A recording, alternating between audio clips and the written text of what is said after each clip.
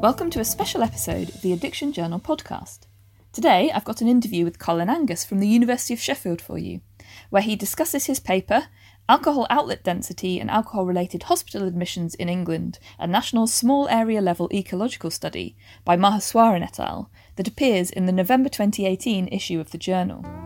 My name's Colin Angus. I'm a research fellow at the University of Sheffield in the Sheffield Alcohol Research Group.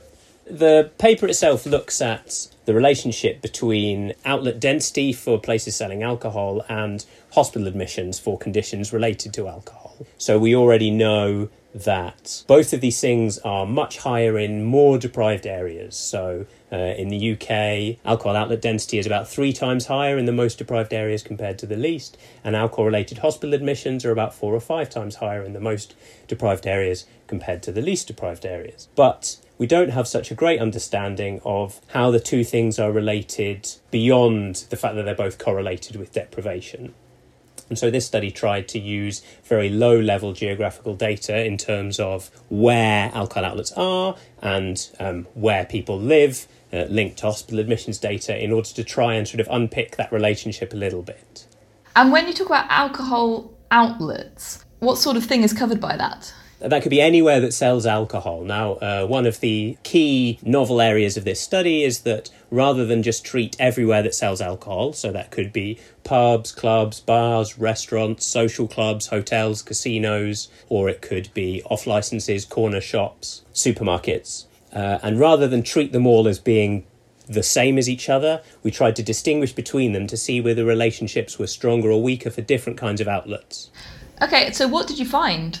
So we found that after you control for deprivation and a whole range of other characteristics, areas which have higher densities of outlets, so where there are more outlets, had higher levels of hospital admissions, which suggests that there may be some kind of association between those things. Obviously, we can't determine that the relationship is causal, but it adds to the body of evidence we have that high levels of availability is associated with high levels of harm.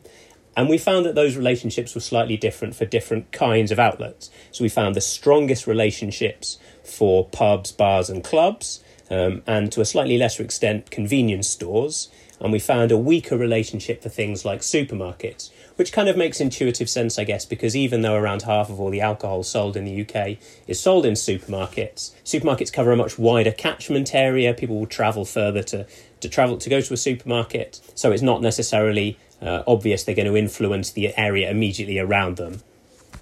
From an interpretation perspective, I think one of the really interesting things that we found was that the relationship, or the association anyway, between outlet density and harm across all of the different kinds of outlets really is not linear. So it increases much more rapidly at the very highest end of the scale, so where there's the most density, right? So the association is much stronger where there is much higher levels of density, which suggests that if you're looking to tackle alcohol-related harms, then trying to reduce density in those areas which already have very high density might be somewhere that you might start. And that sort of links in with the evidence that we already have in the UK that sort of suggests that local authorities which are doing a bit more in terms of trying to get involved in the alcohol licensing process, trying to be a bit more active there, have seen better outcomes in terms of reducing alcohol-related harm. This sort of provides a bit more nuance to that and suggests that availability might be a moderator in that relationship, and if local authorities want to try and